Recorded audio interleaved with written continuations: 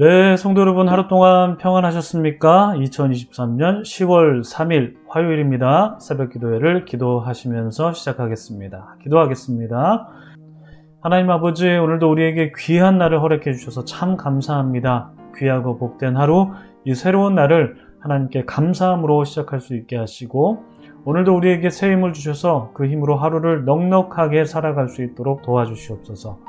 주님, 매일 우리에게 말씀의 양식을 먹여주셔서 감사합니다. 오늘 주신 말씀도 우리가 잘 듣고 오늘 말씀을 통해서 우리의 삶이 더욱더 주님을 닮아갈 수 있도록 도와주시옵소서. 감사드리며 이 모든 말씀 우리 구주 예수 그리스도 이름으로 기도드립니다. 아멘. 오늘 저희에게 주신 하나님의 말씀은 민수기 15장 32절부터 41절까지 말씀입니다. 민수기 15장 32절로 41절까지 말씀 봉독해 드립니다. 이스라엘 자손이 광야에 거주할 때에 안식일에 어떤 사람이 나무하는 것을 발견한지라. 그 나무하는 자를 발견한 자들이 그를 모세와 아론과 온 회중 앞으로 끌어왔으나 어떻게 처치하는지 지시하심을 받지 못한 고로 가두었더니 여호와께서 모세에게 이르시되 그 사람을 반드시 죽일지니 온 회중이 진영 밖에서 돌로 그를 칠지니라. 온 회중이 곧 그를 진영 밖으로 끌어내고 돌로 그를 쳐 죽여서 여호와께서 모세에게 명령하신 대로 하니라.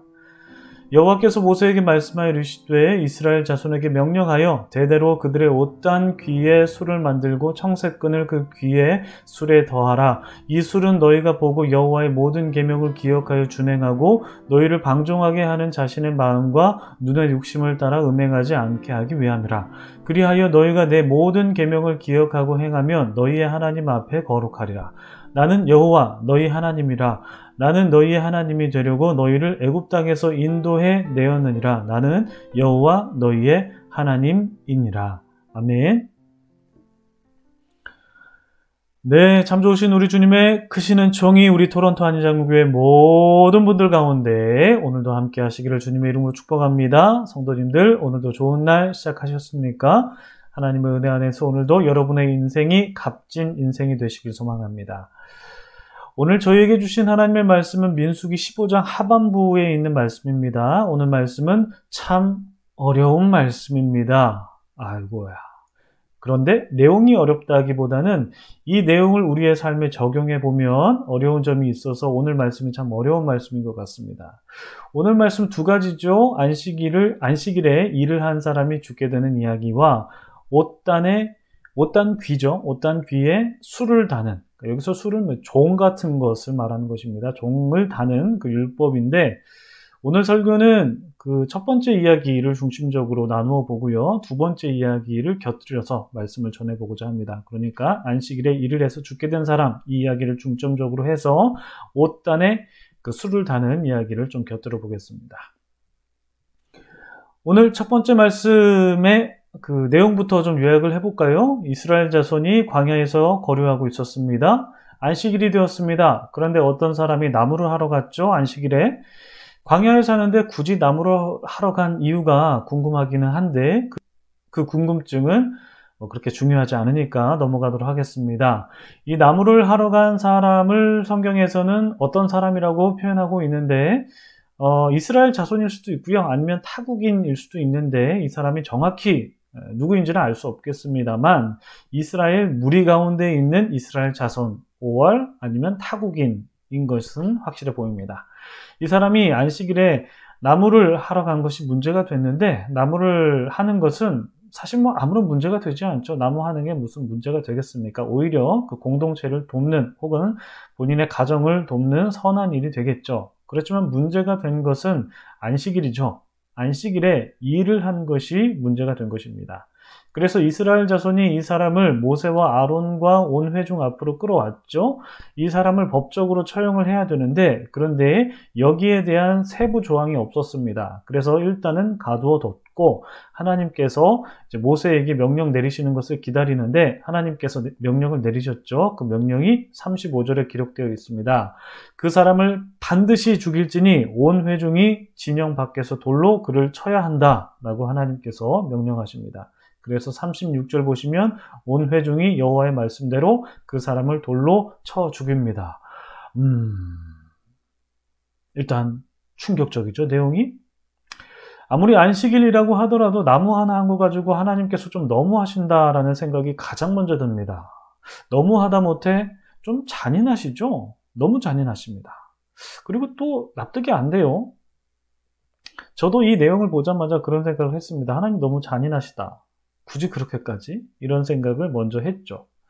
그런데 우리가 오늘 본문에서 좀 깊게 생각해 볼 문제가 있다는 것을 발견했습니다. 일단 겉으로만 보면은 오늘 내용은 그냥 안식일에 나무를 하러 가서 그 사람이 돌에 맞아 죽었다 이런 내용인데, 그것이 하나님의 명령이고 법이었다 이런 내용인데, 이렇게 겉으로만 우리가 이 말씀을 볼 수가 있는데, 우리가 어제 본문과 오늘 내용을 조금 연관지어서 살펴봐야 될 것 같습니다. 어제 마지막 말씀 우리가 다시 한번 상기해 볼까요? 어제 마지막 말씀에서 하나님께서는 고의로 죄를 범한 자에 대한 말씀을 하셨습니다. 15장 30절에서 31절 말씀 화면 준비해 봤는데요. 한번 보실까요? 본토인이든지 타국인이든지 고의로 무엇을 범하면 누구나 여호와를 비방하는 자니 그의 백성 중에 끊어질 것이라. 그런 사람은 여호와의 말씀을 멸시하고 그의 명령을 파괴하였은즉 그의 죄악이 자기에게로 돌아가서 온전히 끊어지리라.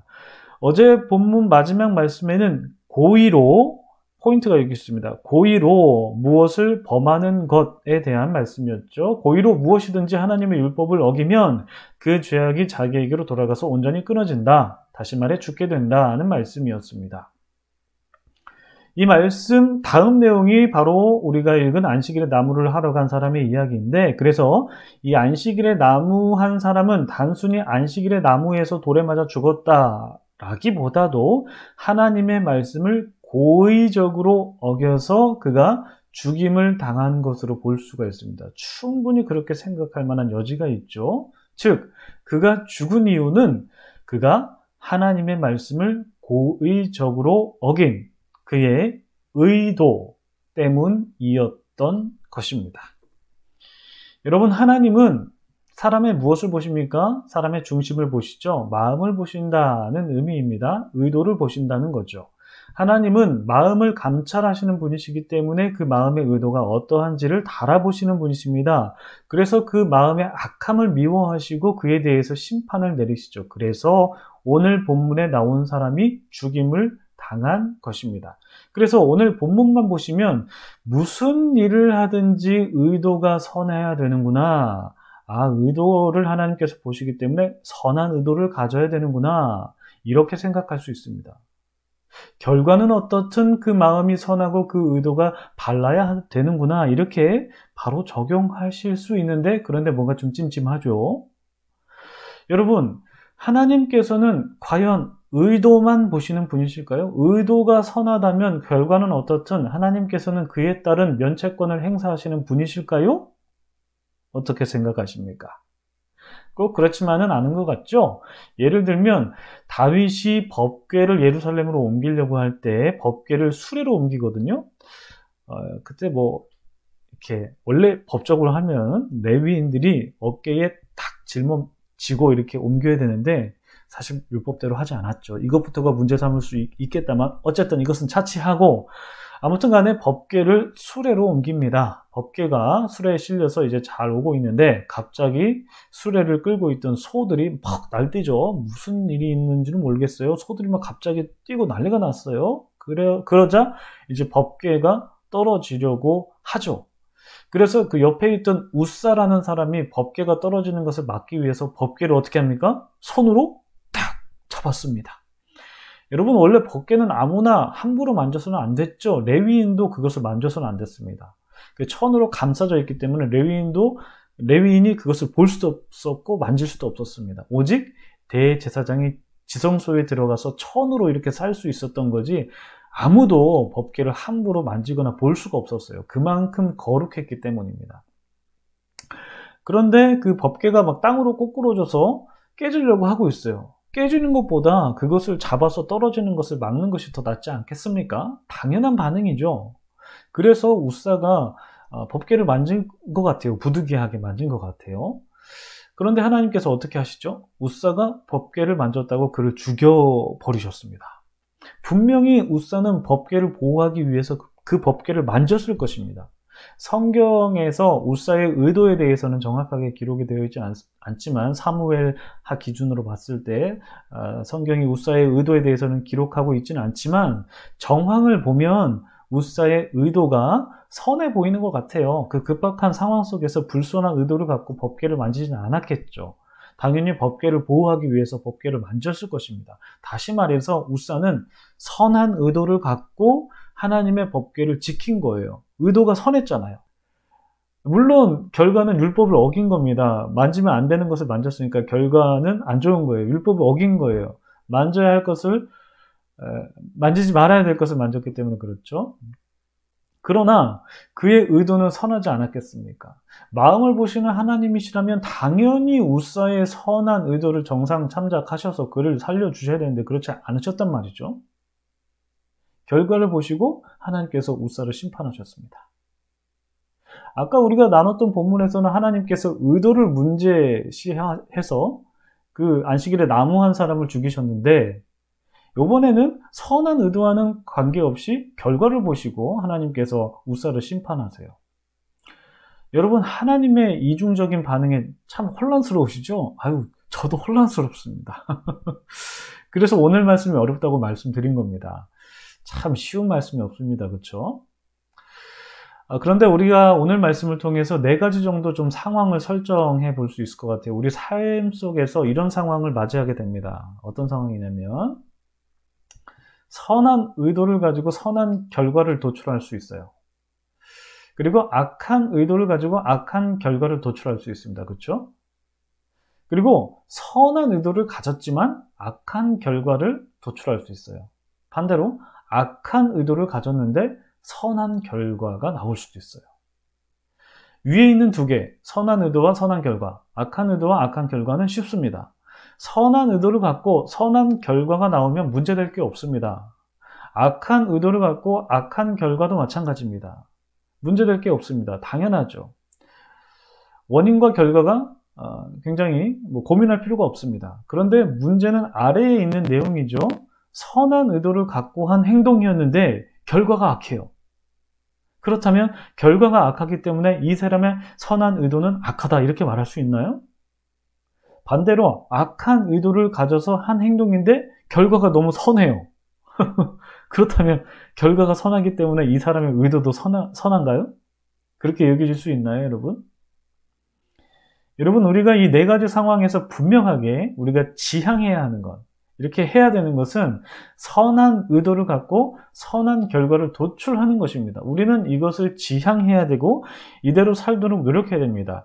반대로 우리가 지양해야 하는 것, 이렇게 해서는 안 되는 것은 악한 의도를 갖고 악한 결과를 도출하게 하는 것입니다. 이것은 절대로 해서는 안 되는 것입니다. 그런데 문제는 우리가 살다 보면 선한 의도를 갖고 한 행동이 원치 않게 악한 결과로 도출될 때가 있고 반대로 악한 의도를 갖고 한 행동인데 그것이 도리어 선이 되는 케이스가 있다는 것이죠. 이때 우리는 어떤 윤리적 판단을 해야 되는지 딜레마에 빠지게 됩니다. 여러분들께서 익히 들어 알고 계시는 디트리 보네퍼 목사님 이야기 짧게 드려보도록 하겠습니다. 보네퍼 목사님께서는 히틀러의 악행을 저지하기 위해서 히틀러를 암살하는 모임에 가담하시죠. 보네퍼 목사님의 의도는 선했습니다. 독일을 악한 지도자의 손에서 해방시키겠다라는 선한 의도였기 때문에 목사님의 의도는 선했습니다. 그러나 목사님의 행위가 과연 선할까요? 히틀러를 살해하는 것, 히틀러를 살해하기 위해서 모의하는 것, 이게 과연 선한 것일까요? 보네퍼 목사님의 의도가 선하다고 해서 그분의 행위가 옳다라고 윤리적으로 판단할 수 없습니다. 그렇지만 히틀러를 가만히 놔두는 것도 선한 것은 아니죠. 어떻게 해서든지 그의 악행을 막아야만 합니다. 그래서 보네퍼 목사님께서 그를 암살하려고 하신 건데 그때 보네퍼 목사님께서 어떤 각오를 하셨는지 우리가 이것을 주의 깊게 생각해 볼 필요가 있습니다. 목사님께서 어떤 각오를 하셨냐면 이런 각오하셨습니다. 히틀러를 죽이는 것이 죄라면 그 죄에 대한 책임을 받아들이면서까지 그를 암살하고 독일의 평화가 도래하는 데에 기꺼이 희생하겠다라는 각오를 하십니다. 다시 말해서 보네포 목사님은 악한 결과에 대한 책임을 지고 선한 의도대로 기꺼이 자기를 희생하겠다고 말씀하셨습니다. 여러분, 물론 이 보네포 목사님의 이런 각오와 다짐은 윤리적으로 비판받을 수 있고 신학적으로 평가받을 수 있습니다. 어떻게든 평가받을 수 있어요. 이것이 선한 것이든지 아니면 악한 것이든지 평가받을 수 있습니다. 그러나 우리는 아까 말씀드린 4가지 상황에서 2가지 상황, 즉 선한 의도와 악한 결과, 악한 의도와 선한 결과를 보네포 목사님의 각오를 통해서 우리가 이 2가지 상황에 어떠한 의식을 가져야 되는지는 생각해 볼 수 있는 것 같습니다. 오늘 말씀 좀 어려운 것 같네요. 죄송합니다. 새벽부터. 아무튼 시작했으니까 끝을 보겠습니다. 죄송합니다. 자, 여러분, 우리가 말씀을 통해서 미리 나누었듯이 하나님은 의도를 보시는 분이십니다. 결과가 아무리 선하다고 해도 그 의도가 나쁘면 그 결과는 결코 하나님께 받아들일 수 없습니다. 그래서 안식일에 나무하는 사람이 죽은 거죠. 반대로 하나님은 의도가 아무리 선하다고 하더라도 그 결과가 악하면 하나님은 그 결과에 대한 책임을 물으십니다. 우사의 경우가 그렇습니다. 그렇기 때문에 우리는 기본적으로 선한 의도를 갖고 선한 결과가 도출되도록 지향하는 삶을 살아야 되겠지만, 이와는 달리 선한 의도를 가졌는데 악한 결과가 도출되었다면 우리는 그 결과에 대한 책임을 져야 되는 것이죠. 보네포 목사님의 각오처럼 말입니다. 반대로 아무리 결과가 선하다고 하더라도 우리의 의도가 악했다면 그 결과가 아무리 좋더라도 그 결과는 절대 용인될 수 없다라는 것을 우리는 기억해야 됩니다. 오늘 본문에서 하나님은 마음과 행동 모두를 중요하게 여기신다는 것을 우리가 볼 수 있는데요. 39절이죠. 이 술은, 이 방울은, 이 종은 너희가 보고 여호와의 모든 계명을 기억하여 준행하고 행동에 관한 결과에 관한 것이죠. 너희를 방종하게 하는 너희 자신의 마음과 눈의 욕심, 마음에 대한 것입니다. 의도에 대한 것이죠. 이것을 따라 음행하지 않게 하기 위함이라. 이 말씀은 하나님은 마음도 보시고 행위를 보신다는 것을 발견할 수 있는 구절입니다. 그렇기 때문에 우리는 선한 의도를 갖고 선한 결과를 가져올 수 있도록 노력해야 되는 것은 맞는데, 우리의 삶의 형편은 늘 그렇게 살아갈 수 있는 것 같지는 않죠. 그리고 윤리적인 딜레마에 빠지기도 합니다. 그래서 우리의 삶이 참 어려운 것 같습니다. 우리의 마음과 행위에 대한 하나님의 평가 또한 쉽지가 않죠. 그러나 그럼에도 불구하고 감사한 것은 우리가 그리스도 안에 있으면 모든 것이 새로워지고 하나님의 은혜를 말미암아 우리의 죄책이 없어진다는 것입니다. 그래서 그리스도의 구원이 은혜이고 복음이죠. 물론 이 복음을 값싼 은혜로 만들어서는 안 되겠죠. 값진 은혜를 값싸게 만드는 것은 바로 은혜 받은 자가 죄의식 없이 악을 행하는 것입니다. 선한 의도와 선한 결과를 지향하지 않고 악한 의도와 악한 결과를 지향하는 삶이 바로 복음을, 그 은혜를 값싸게 만든 사람의 삶의 태도입니다. 이러한 삶의 양식 우리가 버려야 됩니다. 다만 우리의 연약함을 아시고 우리의 삶의 복잡함을 아시는 주님께서 그리스도 안에서 우리를 날마다 새롭게 빚어간다는 것이 우리에게는 은혜이고 복입니다. 때로는 선한 의도를 가졌지만 결과가 악할 수 있습니다. 그리고 우리가 악한 의도를 가졌지만 결과가 선할 수 있습니다. 이러한 삶의 복잡함 속에서 우리가 살아가지만, 그렇지만 주님께서는 우리를 사랑하셔서 우리의 이 연약함과 우리의 복잡함을 잘 아셔서 늘 그리스도 안에서 우리를 날마다 새롭게 빚어간다라는 것을 우리가 기억했으면 좋겠습니다. 이것에 감사하시면서 늘 선한 의도와 선한 결과를 지향하시는 여러분들 되시길 바라고 이것을 위해서 기도하시겠습니다. 기도하겠습니다.